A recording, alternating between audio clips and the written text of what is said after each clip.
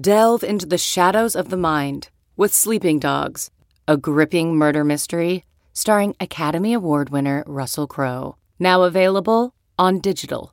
Crowe portrays an ex-homicide detective unraveling a brutal murder he can't recall.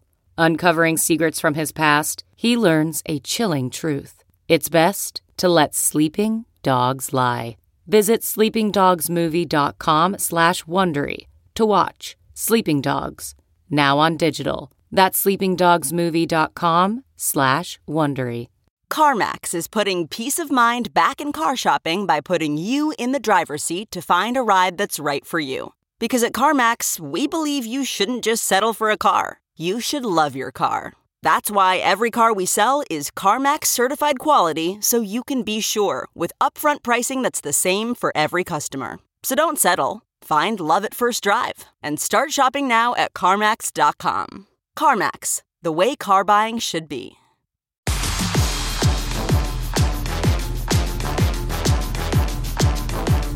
Hello and welcome to the Yahoo Fantasy Football Forecast. I'm Matt Harmon, joined today by Scott Pianowski, who, Scott, you joked when we were scheduling this particular podcast. I believe the Davante Adams news either happened right before or shortly after.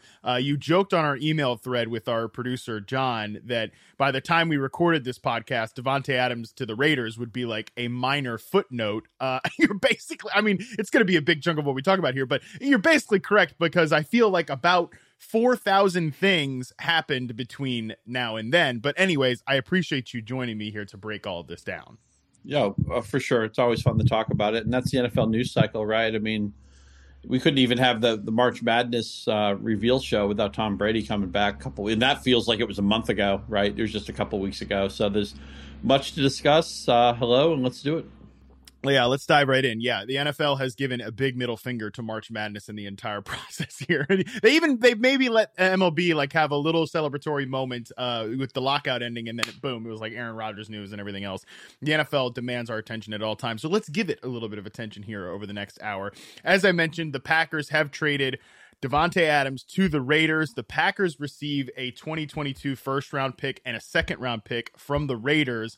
Obviously, Scott, this was one of those moments where it paid to be on Twitter, which is a free service, but it paid to be on Twitter because you could kind of follow the news as it trickled out because, you know, at first glance, it's like, Aaron Rodgers must be furious, but then we find out that, you know, Green Bay offered more money. Aaron Rodgers was, kind of in the loop with all of this, which makes sense given what happened last offseason.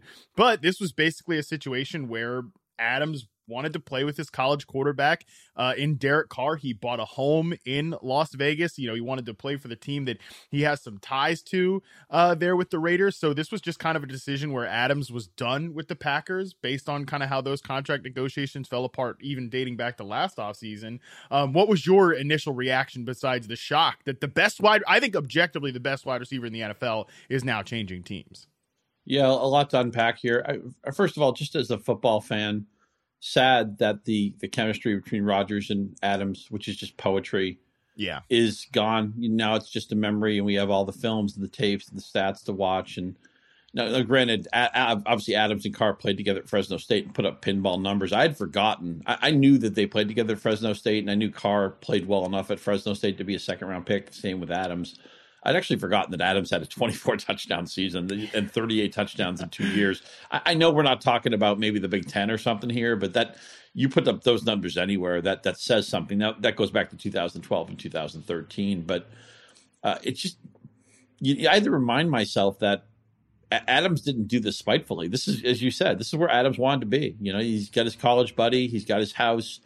Vegas, one of the advantages that the Raiders get when they move to Vegas is it's a destination for a lot of people. I mean, to actually live and then set up. They get the new stadium and everything. Now the AFC West is bananas. And there's a part of the analysis we can't do right now because we know Green Bay is not going to settle for the depth chart they have. I don't know if they'll pick up scraps in free agency. I don't see if maybe they'll come up with a trade somewhere.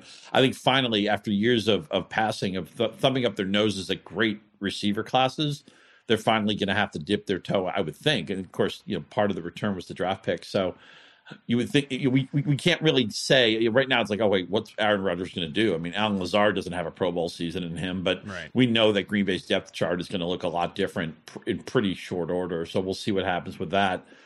I think it's just, I'm curious what you think. I think it's just a tiny step back for Adams. I still think he's a first round pick.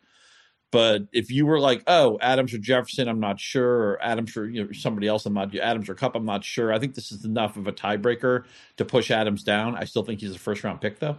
Yeah, I wrote the recap for this when it happened, and I almost said exactly what you just said about Adams specifically in Las Vegas, which is Adams in Green Bay would have been my number one wide receiver on the board this year, even ahead of Cooper Kupp. Like, I think, because again, the chemistry that you mentioned, I'm so glad you brought up that point. Like, that was my first reaction too, was just like, damn, when you get, again, I think Rodgers, 2-time MVP consecutive, he's playing at the height of his powers. He's playing like, one of the 3 best quarterbacks in pro football right now. And I said, and I believe this, that I think it is like unarguably, objectively, that Davante Adams is the best receiver in the NFL. And anybody that wants to make the argument like, well, Adams is only a product of Aaron Rodgers, like, they're just telling on themselves that they're either A, they don't watch football, or B, not very good at watching football. So you can throw those arguments, like, some opinions can be safely ignored. That is one of them. So I think Adams, again, standalone player, the best wide receiver in football right now. There are no weaknesses to his game. I'm bummed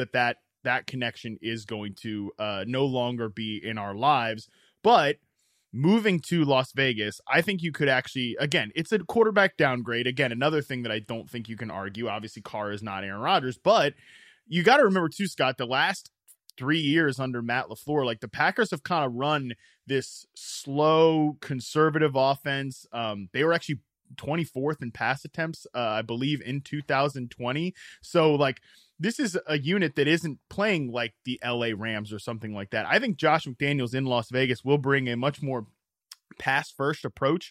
We know that New England liked to play with a lot of pace when they had a non-Cam Newton or non-rookie quarterback there. So I think there's actually a chance that the overall volume of this offense can help offset some of the problems that Adams going to have going from Rodgers to Derek Carr, to the point that I agree with you. I still think that I take Cooper Kupp over him now. I think I probably take Justin Jefferson over him, but I think Adams will probably be either wide receiver 3, wide receiver 4, wide receiver 5, somewhere there for me as well this year. Yeah, I think we're pretty much on the same page with all that stuff. And I'm also curious to see, Josh McDaniels in his second go around. Now, remember, his path right now is kind of the Bill Belichick path, in the sense that he goes to his first head coaching job, has a little bit of success, runs a little bit too hot, flies a little bit too close to the sun, and gets ushered out. Now, I know the Belichick situation in Cleveland in part disintegrated because of that final season. They were in Cleveland, and the team's moving to Baltimore. Sports Illustrated had picked the Browns to go to the Super Bowl that year. So that's the franchise looked like it was in pretty good shape. A year later, everything falls apart. The city gets the franchise ripped from them, and of course, we'll be talking more Cleveland football in a minute, which is a big story, but. So McDaniels, right? Much like Belichick, a little bit of success, runs a little bit too hot, gets ushered out of town. So now this is his, and then of course the brief, just like Belichick, right? The brief dalliance with the Jets for Belichick, the brief dalliance with the Colts for McDaniels, gets cold feet, jilts him at the altar. So now you're right. It is very, when you look at it, obviously they're not like, there's a couple years between the Colts and McDaniels and everything like that, but it is really strikingly similar paths. Right. And championships as a coordinator, although I think history probably thinks more of Belichick as a defensive coordinator, does McDaniels as an offensive coordinator. But the bottom line is, Josh McDaniels has plenty of mantles and plenty of jewelry in his jewelry box. So what's he stepping into now? Derek Carr, above average quarterback. Darren Waller, outstanding tight end. Hunter Renfrow just had a breakout season. Adams, now look, into an age 30 season, right? I mean, maybe it's not vintage Adams, but who wouldn't want Davante Adams, at least at the beginning of this contract? We'll see how he ages into the 5-year deal, but I think everybody expects a great football season from Davante Adams. And what a fun division. I know this has been said a million times, so no new ground here. But the Chiefs, 7 straight playoff berths, I want to say, which is far and away the most successful NFL franchise as far as just being competitive. Andy Reid, in my mind, is already in the Hall of Fame. Denver just pushed in all their chips with Russell Wilson. We know how exciting the Chargers are, and they're adding pieces all the time. Every one of these games can be a standalone game for me.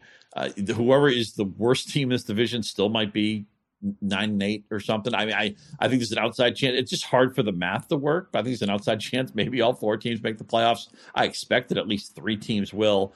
And past all that, what do we want, Matt? We want interesting teams, right? We want storylines. We want things that are fun to draft into, things that are fun to break down. All 4 teams are a blast in this division, and I can't wait to see them go for it. And some people are like, well, what are the Raiders doing? They're paying too much money, and Carr's not to the level of these other quarterbacks and all that. But you know what? They're taking a swing.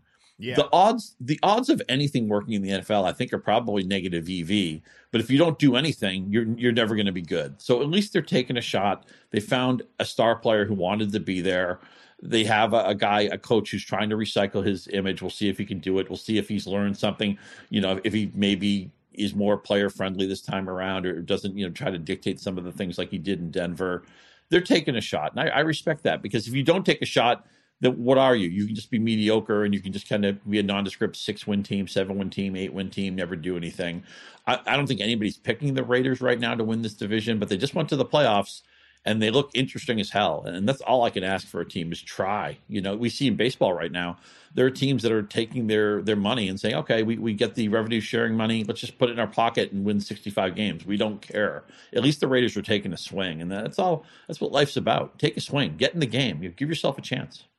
Right. They signed Chandler Jones, too, to kind of, like, so many teams in this division have a great 1-2 punch at pass rusher, right? Like Khalil Mack, Joey Bosa, Randy Gregory up there is added to the Denver Broncos. Obviously, Chris Jones and Frank Clark, whatever, in KC. Like, now, the Raiders have their pass rush duo over there. And I completely agree with you. I hated the analysis of, like, well, even after this trade, the Raiders are still the 4th best team division. Well, what do you want them to do? Like, just quit? Like, not try? Like, yeah, this division's going to be tough. You got to make a big swing to go try and win it. And I also hate that it's like, well, you trade 2 picks and you give this big contract to a 30-year-old receiver. It's like, no, it's this 30-year-old receiver is, again, the best receiver in the NFL. I think, again, objectively, I can't say it enough. So if I'm a Raiders fan, I love this move. I love that the team is going for it. And this offense on paper looks awesome. I think that Adams is a transformative player. He's one of these rare receivers who actually gets a ton of extra attention.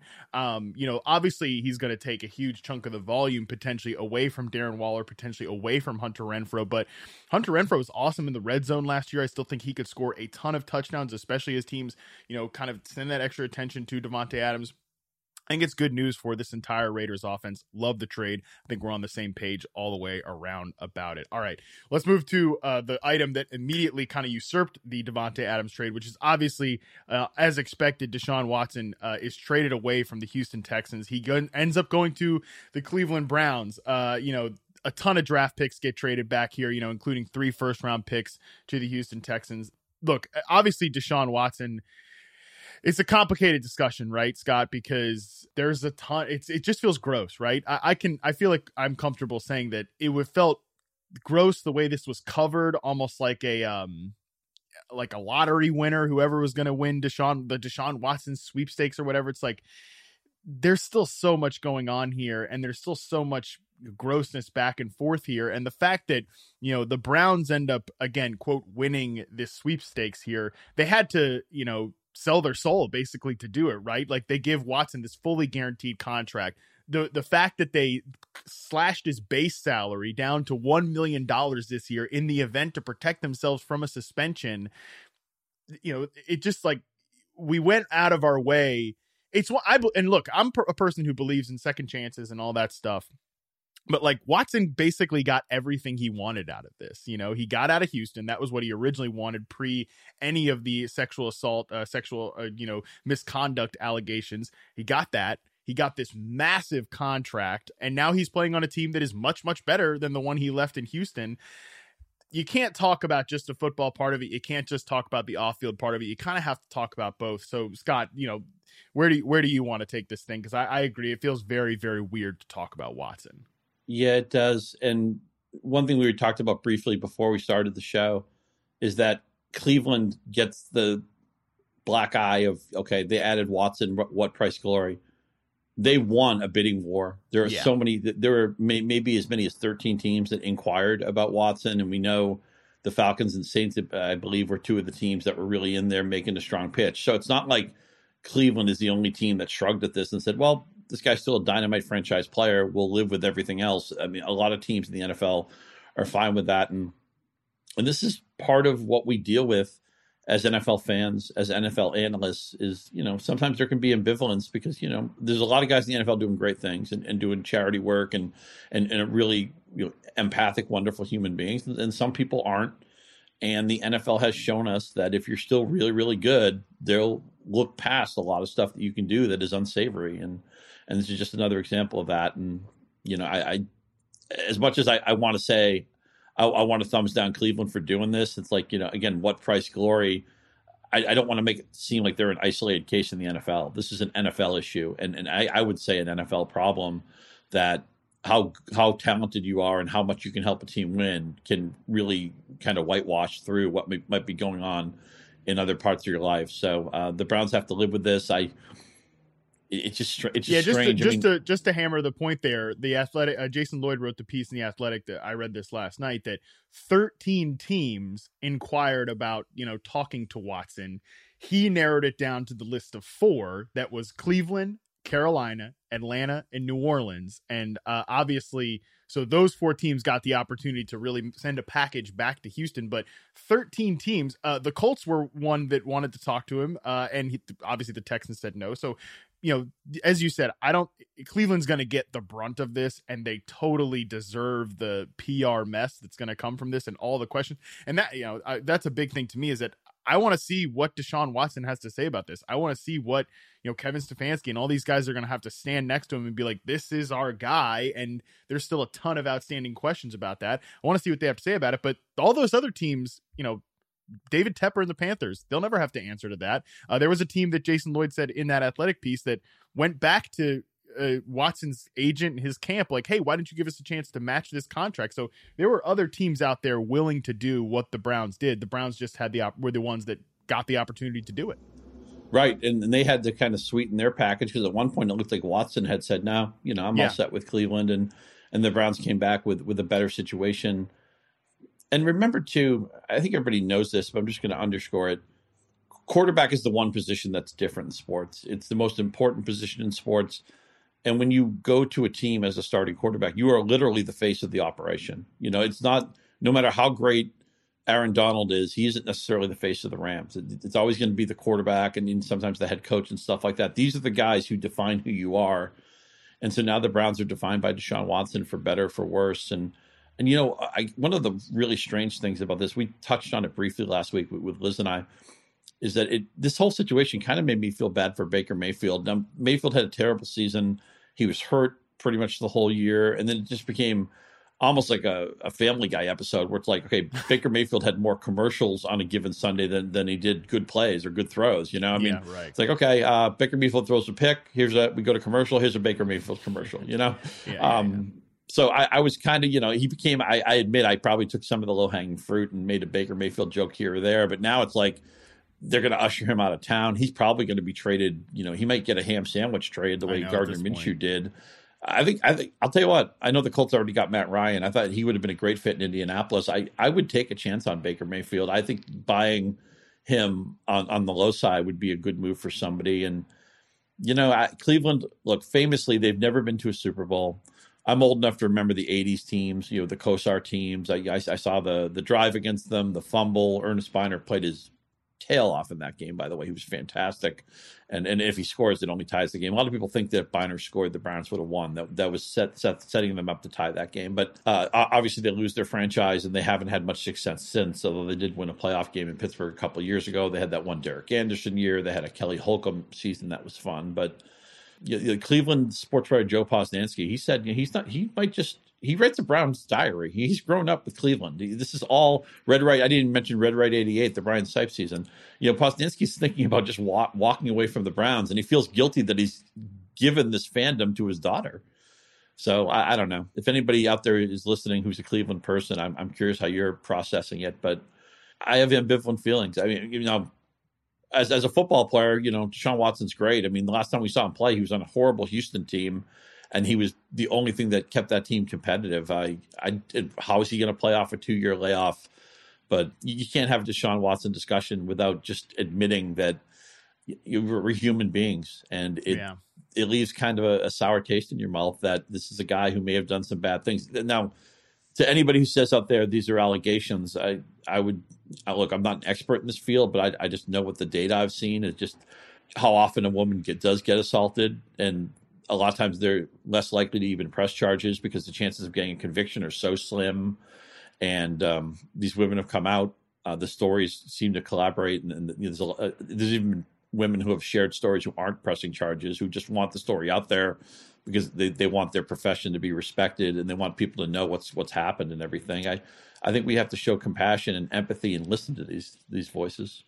Yeah, extremely well said, because how we treat somebody that's this high profile that's accused of these things, it's a trickle down effect. And that is a huge, it has huge ramifications, for all of this stuff. Like I said, it's one thing to give somebody a second chance. It's another to have him, get everything that he wanted out of this situation. That is a little tough to swallow. Right. And look, I'm not here to, tell everybody how to feel about this. Like I'm not smart enough or qualified enough to be like the arbiter of morality or whatever. I know for me personally, it feels a little weird. But if you're a Browns fan that you're going to continue to support the team, totally. If you're Mark Sessler, one of the biggest Browns fans I know from the NFL, he says he's done with the Browns after this because he just can't, it's just not worth it, right? The team already puts you through hell every single year, and now you got to deal with this part of it too. So if you're swinging one of those different ways and you're a Browns fan, it's your decision, right? So I would say though it's just and for the football discussion of it too, it's almost how can we really even analyze? Look, number one, it's no analysis, right? Obviously, Deshaun Watson makes the Browns a hell of a lot better than they would be with Baker Mayfield. Deshaun Watson at his peak is worth all of these draft picks if he didn't come with all of these questions, but he does come with all these questions. So, that part of it is obviously a huge, it's a huge win for Cleveland as a football team. That part's obvious. That's why they're taking the gamble here that in 3 years we're not going to talk about this stuff. That's why they make this move. But it's also hard from I don't even know that we can even have a fantasy football discussion about this because we don't know how many games Deshaun Watson's going to play this year. When that news breaks, then we'll tell you where to draft Amari Cooper. Then we'll tell you all that stuff. But for now, I think you perfectly said everything there, and that's just kind of where the discussion is right now. Cleveland moves forward with Watson. They move forward with this, kind of cloud hanging over him, and however long that hangs over him. And again, I personally want to see what does he have to say about this? What does he have to say to these accusations and everything? Because he's going to be in the public eye now, and it's going to continue to hang over this entire team. So that will be an interesting story to follow. Let's talk about the kind of the trickle down effect here for the Cleveland Browns, the rest of their quarterback room. You mentioned Baker Mayfield. They don't trade Baker yet, but they have traded Case Keenum to the Bills. I love that move. The Browns receive a 7th round pick. He's going to be their backup quarterback. Great stuff there. They replaced Mitchell Trubisky with Case Keenum. Love Case Keenum as a backup quarterback. He continues to move around the NFL. He's going to play for every single team. He's going to collect all them checks. The Baker thing, if you can divorce the obvious hypocrisy from, the comments that leaked out about them wanting an adult in the room, and then they go and trade for friggin' Deshaun Watson with all this stuff. If you can kind of set that to the side, it's pretty clear that Baker became kind of a divisive, I don't think the team ever recovered from the divisiveness that was the Beckham versus Baker Mayfield sort of controversy in the locker room. People, you brought this up too, people talk about the fact that he played hurt last year.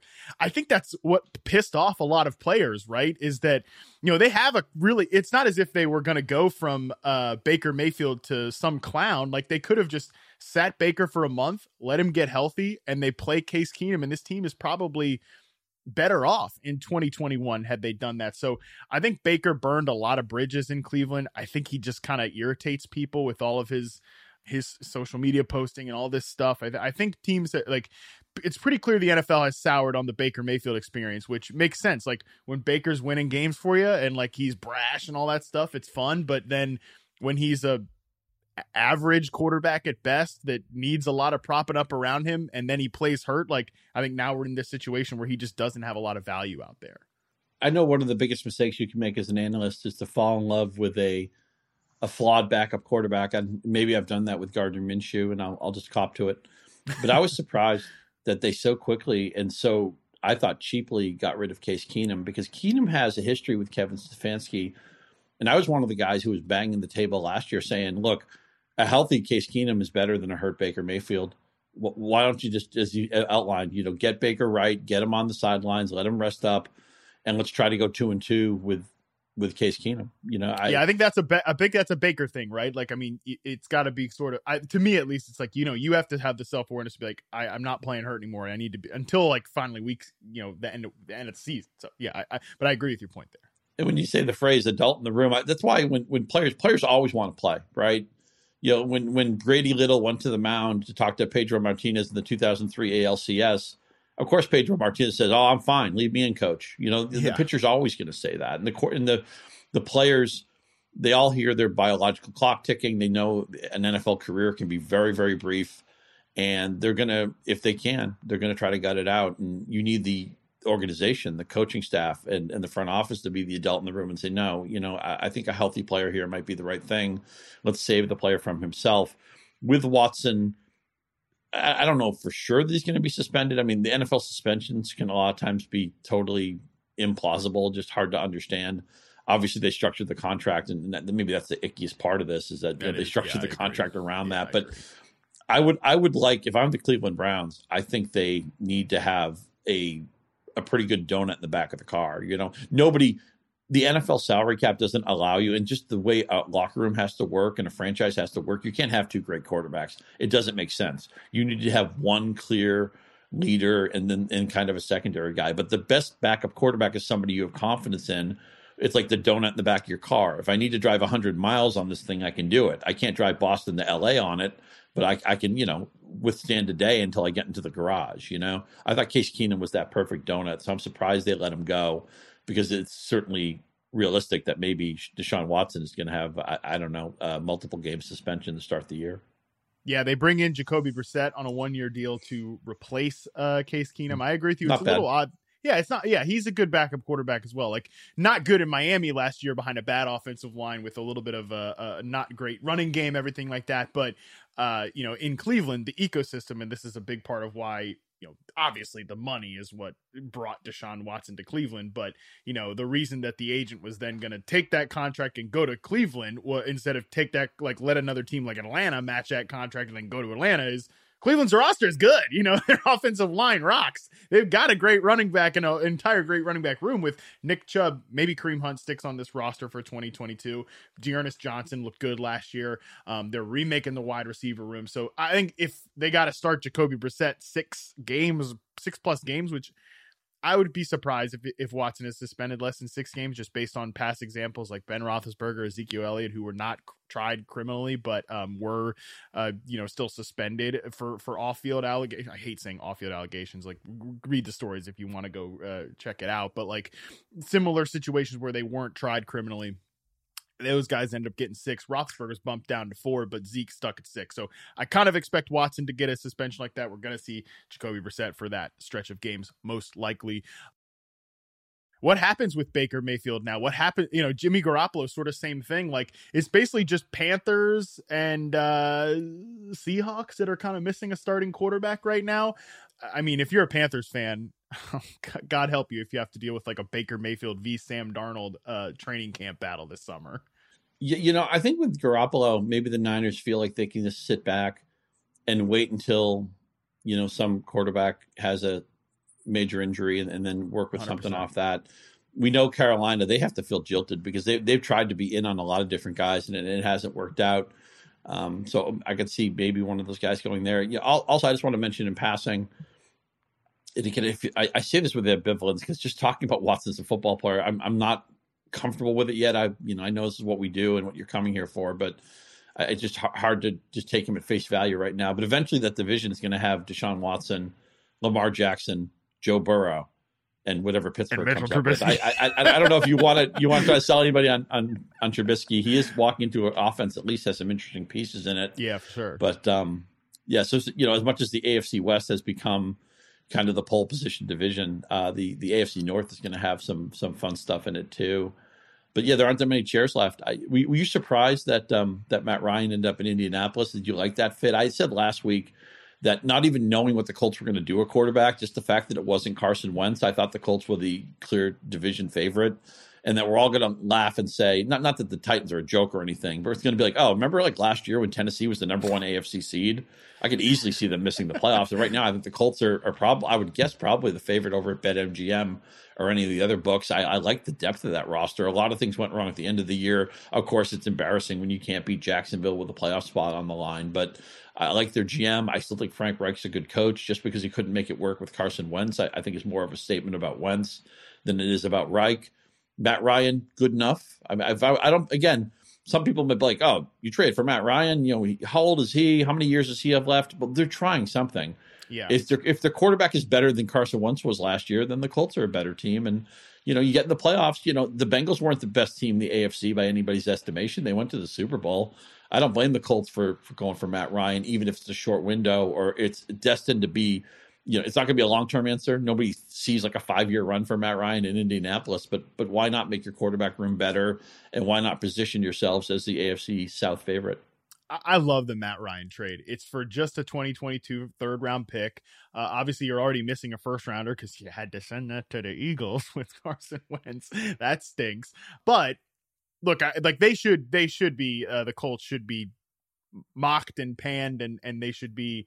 They got to wear the disappointment of the Carson Wentz trade. But to come out here a year later and they trade Wentz, they get the contract completely off their books, which is awesome. They get a couple third-round picks. They ship that third-round pick to the Falcons to get Carson Wentz. Carson Wentz is Matt Ryan's better than Carson Wentz. Like, I am very confident that Matt Ryan in this ecosystem will give them better than what Carson Wentz got last year. I think Matt Ryan can still play, especially behind an offensive line that isn't, you know, they got a question at left tackle. They're not going to do it. I'd love for them to go and still like bring in a Teron Armstead or a Dwayne Brown or something like that and just solidify that left tackle spot with all of that money. Chris Ballard's still winning the cap space wars. I don't know what that's going to get you. Maybe they can hang a damn banner for that, but he's still winning the cap space wars. Would love to see them solve that left tackle spot, but this is still a very good offensive line, even if it's not as good as it was at its peak.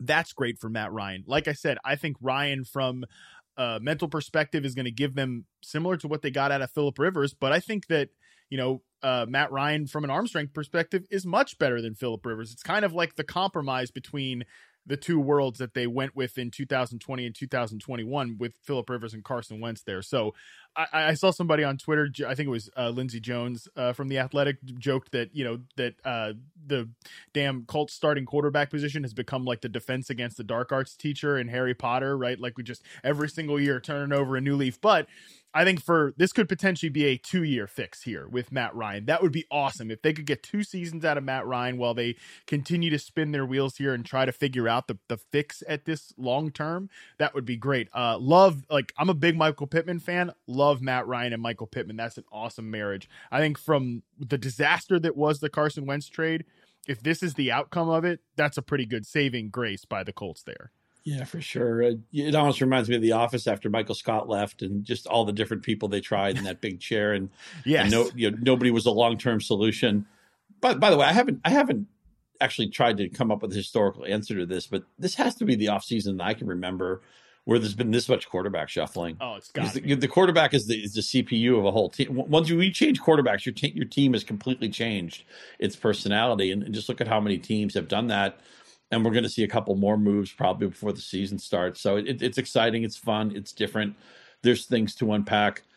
And Matt Ryan's going to get into Indianapolis and be like, oh, wow, we can win games with defense and Jonathan Taylor. When's the last time I had this in Atlanta? I mean, yes, he did have a Hall of Fame career of Julio Jones, which was great. And Matt Ryan had that one MVP season. I think he's short of a Hall of Famer unless he does something really nice in this act at Indianapolis. But it's going to be a nice feeling where – and look, last year, I had a lot of fun with Cordarrelle Patterson. He's a hybrid player. He had some moments as a running back. We know Mike Davis didn't work out. He turned out to be kind of a fantasy dead zone running back who let people down. But it's going to be nice to say, hey, I might have the best running back in football on his third year, right? We know we want to skew young at running back. Jonathan Taylor's in that sweet spot. It's almost like the nice retirement gig, right? It's like, okay, this is gonna be the final lap of my career. I walk into this infrastructure. I'm division favorite, where I was, we weren't going to be division favorites with the Falcons. I have a great running back. We don't have that with the Falcons. We have a defense that can win a game. We have a coach who's got gravitas. We'll see if Arthur Smith works out as the head coach in Atlanta. It's a little bit too early to say that, but he had some missteps in his first season. I mean, Matt Ryan has to feel like he's basically died and gone to heaven. Yeah, I mean, it's obviously, and I know a lot of Falcons fans feel this way too, it's a really sad way for the Matt Ryan era to end. This was, you got to remember the beginning, it feels like 1,000 years ago at this point, but the beginning of the Matt Ryan era came because of the disaster that was left between the Michael Vick and then Bobby Petrino fiascos there for the Falcons. Like, Matt Ryan came in there and stabilized the ship immediately. Like, during his kind of first few years there, they had that awesome run with like Michael Turner, then Roddy White, Tony Gonzalez, Julio Jones. Like, they've had a lot of fun teams there. And then I think for Falcons fans, for it to end this way, like, because you pursued this guy and Deshaun Watson. And there were rumors that the Colts and the Falcons were talking about this trade all the way back to the combine. Sure, that's fine. But it comes on the heels of, you were ready and willing to sell your soul to get Deshaun Watson. You don't. You ship off this guy who's been a rock solid guy for the franchise for just a 3rd round pick. I mean, I saw Charles McDonald, who works at Underdog Fantasy now. Shout out to Charles, one of the best. He said that, less like 365 days ago, you've got Matt Ryan, you've got Calvin Ridley, you've got Julio Jones, and then obviously they draft Kyle Pitts a few months later. But now Ryan, Jones, and Calvin Ridley all off for all intents and purposes, Calvin Ridley is probably never going to play for the Falcons again. All off the rosters, and not one 1st round pick as a result of that. That sucks. That's hard for Falcons fans. And you mentioned Arthur Smith back there with the Falcons. I mean, they signed Marcus Mariota to a 2-year deal. That's fine. They do bring Cordero Patterson back. That is probably, I think that is easily the NFC's worst roster right now. And that offense looks like a nightmare. So it was basically, let's try to get Deshaun Watson. And if that doesn't work out, I don't know. This looks like, Mariota, Cordero Patterson, Kyle Pitts, and the preseason boys right now in Atlanta. Yeah, not to always bring things back to Tom Brady, but it used to be the long running joke that, the AFC East, there was never a quarterback. Chad Pennington had moments and then his arm kind of went on him, but he was never challenged consistently by an AFC East quarterback. And as great as Brady was, and the Patriots, a big part of their success was just that other franchises couldn't seem to get out of their own way. So Brady returns to the Bucs and he's looking around. Well, who do I got to beat? I got to beat Jameis Winston. I got to beat Marcus Mariota. I got to beat whatever the clown car the Panthers come up with. I mean, who knows? Maybe if it all comes together for the Panthers, they'll get Jimmy Garoppolo. I don't think Brady's going to be sweating about that. I mean, no. Tom Brady's not coming back to go 5-12. I guess it is. I still hate these. Get back to 16 games. I hate having hard, to it's hard. have to make the 17 games fit, but. Whatever it is. But, Tom Brady must be like, oh, yeah, Marcus Mariota. Fine. He's like Mr. Burns on The Simpsons, like, excellent. 2 games against Marcus Mariota. And you mentioned the Falcons, just how quickly there's the 3 guys they would have been selling to you. If you were like going into Atlanta to maybe buy season tickets, the side of the stadium would have had photos of these 3 guys and they're all gone within a year and change. It just shows you the NFL windows are incredibly short and tiny. I always joke that, like, if you decide, if you went to Yahoo and said, you know what, I'm going to write my memoirs, or I'm going to write a novel, I'm going to take a year off, I'm going to go out of the country, I'm going to unplug, I'm not going to be on Twitter, I'm not going to follow the NFL. If you came back a year later, you just wouldn't believe all the things that would be different. And NFL years, it's like the ages of a dog. It just, what happened 2 or 3 years ago feels like 10 years ago. I saw Kyle Yates say this on Twitter over the weekend, like, hey, just a reminder, like, Todd Gurley played for the Rams like 2 years ago, or like was released by the Rams 2 years ago. Tim, like, hey, Kyle, shut the hell up, man. No way. He played for the Rams like 2 decades ago. That's what it feels like in terms of NFL time. So you're right. Like, imagine if you were like 365 days ago. That's a great point. It's an insane league right now. And yeah, as for the Falcons, I mean, good luck to Falcons fans. Number one, you've been punished quite a lot here in the last few years, and I'll maybe take Kyle Pitts still as like a top 5 tight end, because he's going to be getting, and I think because Marcus Mariota is a functional quarterback, and like he's about the only game in town right now. They'll obviously draft some receivers, but that'll be about it for me from a fantasy angle with the Atlanta Falcons. Feeling any Mariota Superflex juice or best ball juice? We saw. Yeah, maybe this is unfair to mention this, but I mean, Ryan Tannehill was just a guy in Miami. He went to Tennessee. Things fell into place. Mariota was a high pick, a Heisman Trophy winner. The question was him or Winston in their draft class. Could you see him maybe having like a quarterback 14 season in him? I think that's in the range of possibility. The roster just stinks. I mean, that's the problem. Like, if this was a average offensive line, it's not. If it was a slightly below average receiver room, it's not. It's the stone worst depth chart in the NFL at pass catcher. Maybe. I mean, I certainly wouldn't be surprised if he's like a reasonable QB2 in best ball for you. It's just, it's such a bad roster. Now, I think Arthur Smith is a good coach. And I think Cordero Patterson gives them obviously some juice bringing him back, but I don't know. I'm not too excited, Scott. Well, let's give the people what they want. Okay. So even we just admit, okay, the Falcons are a 5-win, 6-win team. We have to figure out when to draft Pitts. We have to figure out if at all, we have to figure out when to draft Patterson, who comes back, if at all. And I think Patterson is a case. I've said this before, that everybody's going to scream regression. Everybody's going to scream late career renaissance. So I don't think the price is going to be exorbitant on Patterson. I think the market is going to say, nah, he's not going to do it again. But even then, I think I'm not likely to draft him. I'm more open to Pitts. How do you feel about these two guys as draft picks in 2022? I'm still fine with Pitts. You know, again, I think he's an awesome player. I think he's gonna dominate that target share there. I think he had a really good rookie year, just obviously didn't score a lot of touchdowns. I mean, shoot, he might not score a lot of touchdowns on the 2022 Falcons, the way that roster's looking. I still am comfortable with Pitts. Probably, I don't think his ADP will get aggressive. I think he's still probably going to fit into that like tight end 5 range, probably right around, if not maybe a little bit of a discount to where he was at last year, and that feels pretty good. Patterson is tough. I mean, I think not the more they used him, but the way they started to use him as like kind of a base back last year sort of like crushed his fantasy value. Like, he was a much bigger fantasy player when he was used as a receiving back, when he was used as kind of a gadget guy, but then he became more of their like early down banger. And that sort of sucked a lot of the appeal out of his fantasy value. So for me, I think it's going to depend on if they add another back. I don't know that Mike Davis is doing it for me at this point. So if Patterson is like a 7th, 8th round pick, that feels pretty cool with me. But if he goes higher than that, it's probably a pass for me as well. And I know this will be probably the consensus opinion, but it's comically unlucky for Kyle Pitts to have the season he had last year and only scored one touchdown. 100%. He's got to score, even by accident. He has to score 4 to 6 touchdowns this year, with the upside to maybe do better than that. And of course, we're still waiting for that first American touchdown, because I believe his only touchdown came in the London game. So maybe the Falcons can, maybe Kyle Pitts, he has a British element to his game. Some golfers play better on links golf courses. Maybe Kyle Pitts is a London tight end, but he's the more interesting commodity here for me, based on expected ADP than Patterson. 100%. You mentioned the Titans earlier. I like a lot of what the Titans have done this offseason. I love the trade for Robert Woods. They get him for a 6th round pick. And they sign Austin Hooper. Like, I know Hooper's going to not make a ton of headlines here or whatever, but that's as flawed of a player as Austin Hooper might be, he certainly wasn't worth the free agent deal that he got from Cleveland. That's a big step up to go from like Anthony Ferkser and those goofballs they had last year to Austin Hooper. Like, he's a functional starting tight end. That's exactly what they need.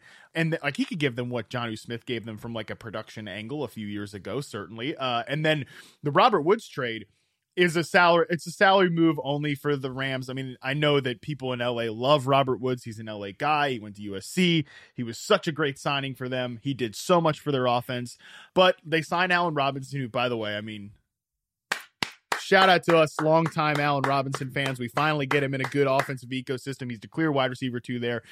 Ship it. Love Allen Robinson this year. It signals a change in the LA Rams. They're going to more of like a pass first look. They're not going to do all this like motion, run heavy stuff that was part of the Robert Woods identity. But what a great spot for Robert Woods to land in. a team that still does a lot of that stuff in Tennessee. You know, they want to be a physical team. They want to run the ball. That's great for Robert Woods. And as long as he's healthy, I think this will be it's not going to be a huge fantasy season from him there.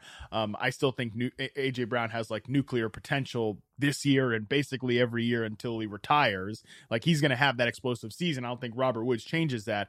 But I'll tell you what, Scott, Robert Woods is a bajillion times better fit in Tennessee than Julio Jones was, because it was pretty clear Mike Vrabel and Julio Jones, that marriage was frosty from basically the beginning. Yeah, it was sad to see. Well, it's gotten to the point we might forget the year that Julio Jones spent in Tennessee if he has any kind of a final act somewhere else. But Tennessee did. Never forget Randy Moss played for the Titans. So, I mean, this is like a theme here. That's one of the greatest ones, right? Yeah, that's one of my favorite things to do, is just to remember, you know, that Ken Griffey Jr. was on the White Sox. You know, Manny Ramirez was on the Tampa Bay Rays. Wayne Gretzky played about 2 months with the St. Louis Blues, lost a great playoff series to the Detroit Red Wings in 7. Yzerman just ripped a beauty game winner under the bar in Game 7. You know, football examples, you know, we're too young for this, but Joe Namath was on the Rams. Yeah. Jerry Rice was on the Seahawks. Tony Dorsett was on the Broncos. Terrell Owens, the Bills, the Seahawks. He had like a couple of those weirdo teams too there. Yeah, Terrell Owens in Buffalo. Chad Johnson on the Patriots. Oh, boy. Phil, and there's probably some great examples I'm missing of just guys who you had a cup of coffee here. I did what was Torrey Holt. Did he actually play for the Patriots? The Patriots have loved to bring in almost anybody who was good 5 years ago and give them at least Joey Galloway was there very briefly. But Joey Randy Galloway Moss on the Bucks, man. That was I had a huge fantasy year out of Joey Galloway on the Bucks that one time. John Gruden loves to feature his number one receivers, and a lot of Ohio State receivers actually had really good second acts. You know, the late Terry Glenn aged very well in the second half of his career, and Galloway was outstanding in his 30s, and in a position now where, and I'm curious where you draw the line now at receiver. You know, we mentioned Adams turning 30. I mean, I'm at the point where I don't want second contract running backs. I'm certainly not that, you know, that's not how my math works with that receiver. But I wonder at what point in the 30s you start to get worried about these guys. And I'm curious what you say about that. But back to the Titans. You mentioned, sorry to cut you off. Go ahead. But Torrey Holt, 2009, with the Jacksonville Jaguars, 103 targets, 51 catches. I remember none of those. No, I don't remember none of those targets. Not a single one. I mean, that is like that's like what that was like the David Garrard era for the Jacksonville Jaguars. So, well, the only reason why I'll say this, the reason why Holt wasn't better at the Jaguars, I am going to blame that on Urban Meyer. I'm just going to, my memory is just going to say that anything's ever gone wrong in Jacksonville was Urban Meyer's fault. I don't think we'll get pushback on that. Back to the Titans, though. They do what we want. You know, the NFL has rules. They have a thing called a salary cap. What do the Titans do? Some unbelievable thrift shopping, right? Now, Austin Hooper, we know the moment he went to Cleveland, he was overpaid. They had a very crowded tight end room. They could never really decide, you know, how do we really feel about David Njoku? One day it feels like they don't like him. One day it feels like they do. They have third tight ends that get involved. So Austin Hooper was overpaid. It was never a great fit. Doesn't work out. They scoop him up on the cheap. Great move. The Rams, salary cap hell. They need to shed salary. They have too many receivers. They add Robinson, which is great. We'll see what happens with Beckham, although he's obviously a free agent. But so Woods is expendable. The Titans come in. Again, we have a number one. We don't need Robert Woods to be Pro Bowl Robert Woods. Right. And I know you and I have been Robert Woods guys going back to the Buffalo days, going back to the USC days. But again, they're coming in at the right time, and they just need him to be a support player. If they could get 906 out of Woods, if they could get 625 and 4 or 5 out of Hooper, they'd take that, and that's totally. What the offense already has, 2 alphas. Presumably Derrick Henry will be healthy next year. I hope he has another couple of years left, and we're all waiting for AJ Brown to go nuclear on the league. So I think the Titans very, did they go out and make the magazine splash moves or the headline of the website moves or there was no breaking news Yahoo intercede when they signed Robert Woods, or when they added Austin Hooper. They're not winning that war, but they're quietly just editors did not hit me up for an instant recap on the right. Yeah, you weren't. Your dinner wasn't interrupted and say, "Hey, man, we need you to tape a video. We need you to write an article. There's no emergency podcast for Robert Woods or Austin Hooper now." But 2 really good values. I mean, sometimes getting a good value is enough in the NFL, and this is a game about depth and roster and how do players fit in your salary structure? I think they're two excellent moves that are going to get overshadowed. I mean, there's a reason why they're at the end of this podcast, not at the beginning of this podcast, but it just shows the infrastructure and the intelligence in that Tennessee locker room. Yep. Knowing your identity is huge. And I love the way you phrase it as thrift shopping. That makes a ton of sense to me. Speaking of thrift shopping, speaking of some of the bargains, let's go through some of these we can go rapid fire. You can take whichever one you want here for some of these last signings in the last 10 minutes of the show here. We talked Marcus Mariota and Jacoby Brissett to the Atlanta Falcons and the Cleveland Browns. Jameis Winston back to the Saints. They missed out on Deshaun Watson. They just go right back to Jameis. How are we feeling about with Winston with the New Orleans Saints? You talk about the office without Michael Scott. That feels what the Saints are kind of doing. We lost Sean Payton. Seems like kind of a big deal, but let's just elevate our entire coaching staff up a rung. Let's bring back Jameis. Let's just try to run back this thing for a couple more seasons here. Yeah, I don't think Andy Bernard can save the Saints, but Jameis Winston played a lot better last year than I think most people remember. And by default, the Saints are probably the second best team in this division. And remember, their defense, the one thing I had talked about Tom Brady's cushy landing in that division, the one thing he hates, Tom Brady's kryptonite is the Saints defense. They're probably the reason why he didn't win the MVP last year. He has that primetime game against New Orleans in Tampa Bay, and I feel like that game could have gone on for 7 hours and the Buccaneers wouldn't have scored. I mean, the Saints just ate Tampa Bay's lunch that day. God, yeah. So they still have a good defense. And Winston, I think people forget that Winston played pretty well last year when he was healthy. This is not what New Orleans wanted. It wasn't their primary pick. Sometimes it's a love the one you're with situation. That's what they're going to do with Winston. I'm okay with it. Yeah, totally. And I don't think it, precludes them from making another move at quarterback, but that's still $28 million over 2 years for Jameis. That's the low end. That's kind of low end starter money. So I think it makes sense. And I'm still very curious about the Michael Thomas, Jameis Winston marriage there. So we're going to get it a year later. Probably lacks a lot of the juice it would have in 2021, but I'm still. Are you confident the Saints and Thomas that's something that can be saved? I mean, they looked like they were headed towards divorce court not that long ago. I mean, do you feel confident that Thomas will be a Saint this year? I think so. I mean, originally, like you said, yeah, it seemed like heading into this offseason, it might be kind of frosty. They might go their separate ways. Then all the reports were, Thomas is coming back. They restructure his contract to the point that they save themselves cap room, which they do with everybody on that roster. But it looked like that. And then when after Deshaun chose Cleveland, I saw Michael Thomas tweet out "Don't blame him," #whodat, and I'm like, oh, geez, God Almighty, can we just figure this out? So I'm 90% confident that he's back with the Saints, but I'll leave 10% open there that something else weird happened. We talked about this NFL news cycles, how they don't match up to what a regular life cycle feels like. I mean, it wasn't that long ago that Michael Thomas was the answer. Who's the best receiver in football? You would have spit out Michael Thomas, or you could have at least done that. Yeah, all the black ink on his Football Reference page, and now it feels like he's been off the map for 5 years. I mean, it's been a long time since we've seen Michael Thomas operate his peak. That's 100% true. Running backs here, I think we talked Patterson already. Damian Williams to the Falcons too. I'm interested to see if Damian Williams plays a role there. If maybe he's that base back, so usurps that role from Mike Davis. Who knows? Duke Johnson's the replacement for J.D. McKissick. Doesn't really work out. I don't know that that's going to be a huge thing for the Bills. Clearly want a pass catching back, but I think they could still look to the draft there. The two big ticket items: Rashad Benny back to the Seattle Seahawks, 1 year, $5.8 million deal. I kept joking that they would franchise tag him. It's only about $3 million less from the running back franchise tag to what Penny's going to get this year. And then Leonard Fournette, this one's pretty big. Back to the Bucks, 3 years, $21 million. Where are you drafting Leonard Fournette this year? Because I mean, I think he's still a low end RB1 back in this role. Yeah, for sure. Somewhere running back 11 and running back 15. I think he'll probably be in that area. We know Tom Brady plays favorites.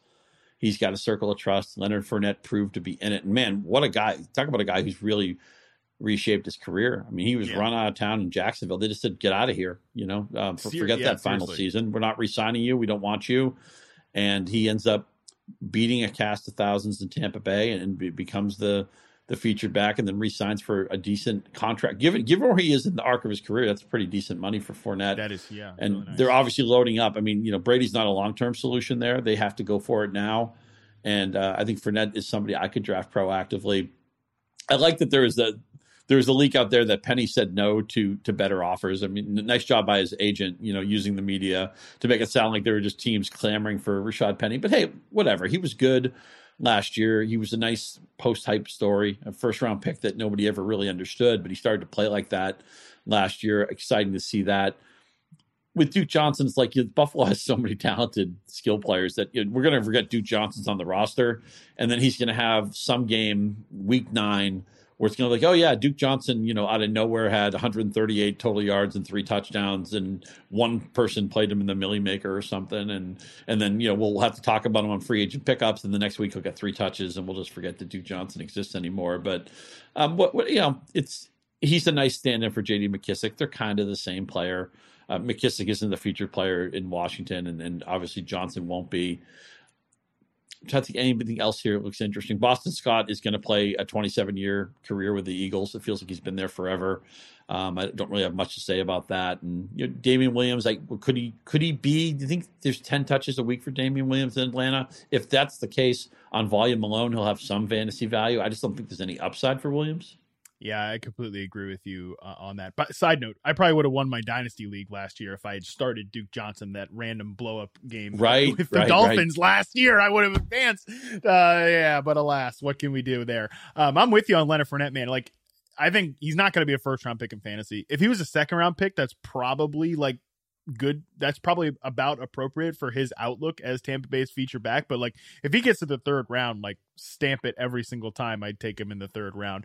And yeah, Penny, if he was coming back to the Russell Wilson Seahawks, I'd be like, cool, I'm interested in Rashad Penny. But the fact he's coming back with Chris Carson there too, and Pete Carroll's really, really, really, really, really trying to tell you that he likes Drew Lock, that's going to be a pass for me on the Rashad Penny experience in 2022. I think you have that diagnosed correctly. Yeah. And then lastly here, wide receivers, Jamison Crowder to the Bills, Zach Pascal to the Eagles, Laquan Treadwell back to the Jacksonville Jaguars, James Washington to Dallas, I think is pretty interesting. I like James Washington as a player. Dallas, obviously, they trade Amari Cooper, Michael Gallup, probably not going to, I would guess, not going to be ready to be 100% in week 1. I kind of like this signing. I think James Washington is a late round best ball pick right now, is a pretty awesome pick because they lose Cedric Wilson too. They have a real big hole at wide receiver behind Lamb and an injured Michael Gallup. James Washington could be a solution for them, provided they don't draft somebody really, really high. I play in one league where it's 20 teams. We all draft 20 players. Everybody counts, and there's no free agent pickups. And I used to joke that it's a Mohamed Sanu league because anytime you can find somebody who gets 825 and 5, it's valuable. Yeah. And I can see James Washington doing that, having value 100%. In this really deep league or in best ball leagues, but it's not week to week reliable enough that maybe he becomes, again, Andy and I may talk about him 6 different times on pickups, but he'll never really pop. Liz may, pop him as a sleeper a couple of times, but I don't know that he'll probably be somebody who's rostered by 7 different managers in your league. But it doesn't mean he isn't a good player. And, it's good for the Dallas offense. Remember, they led the league in scoring last year. It seems strange because a lot of players didn't make their ADP back, but there's a lot of talent in that offense. And Jamison Crowder is one of these guys. He's a glue guy. He's a base player. He's not going to be the signature player in the offense. We know, obviously, they have a frontline guy in Diggs, and they made the investment. And I'm blanking on the guy who had the 4 touchdowns against Kansas City, the receiver. Gabe Davis, of course. Yeah, we're all excited about Gabe Davis' season. And Allen's going to run in a handful of touchdowns. Singletary ended the season on such an upswing. But Crowder's another guy. He's going to have he's going to be maybe 85 to 90% of what Cole Beasley was a year ago, the good version of Cole Beasley. Professional route runner, gets open, can win on those option routes. A great guy to throw to on 3rd and 5 for a 7-yard catch.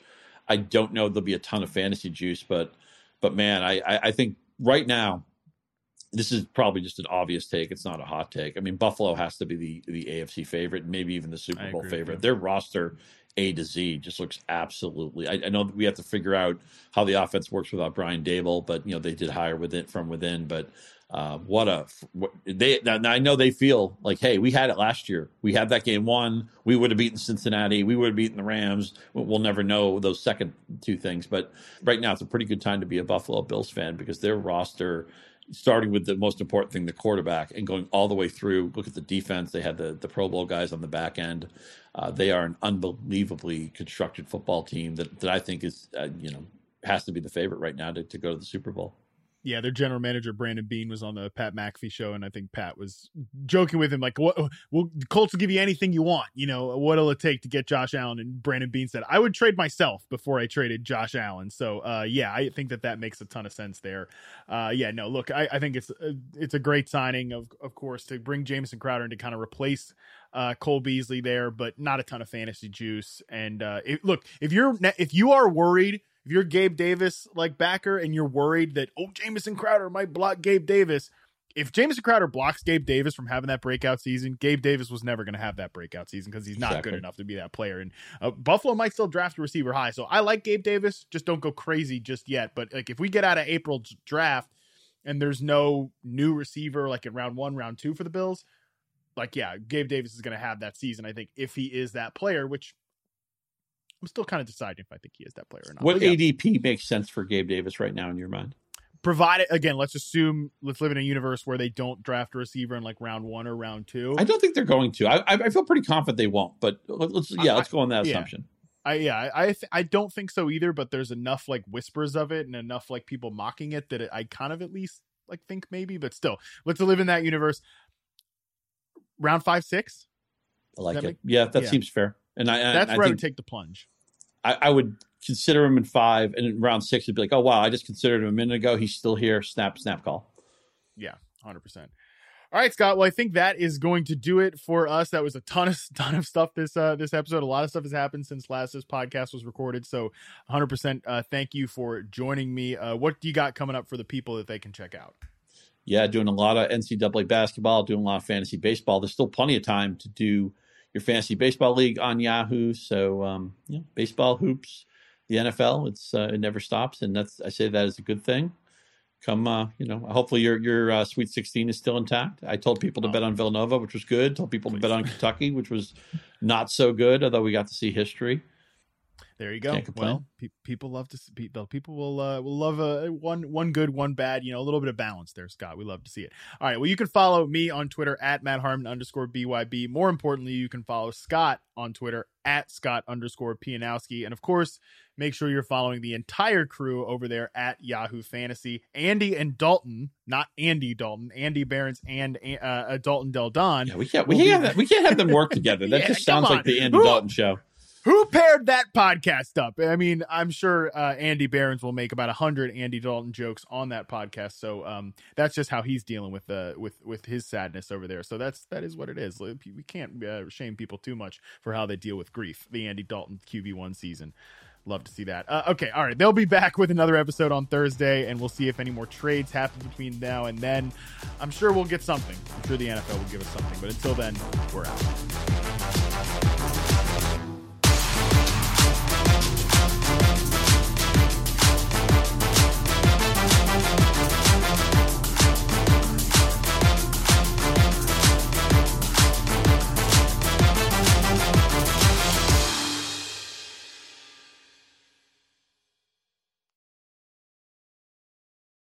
Look around. You can find cars like these on AutoTrader. New cars, used cars, electric cars, maybe even flying cars. Okay, no flying cars, but as soon as they get invented, they'll be on AutoTrader. Just you wait. AutoTrader.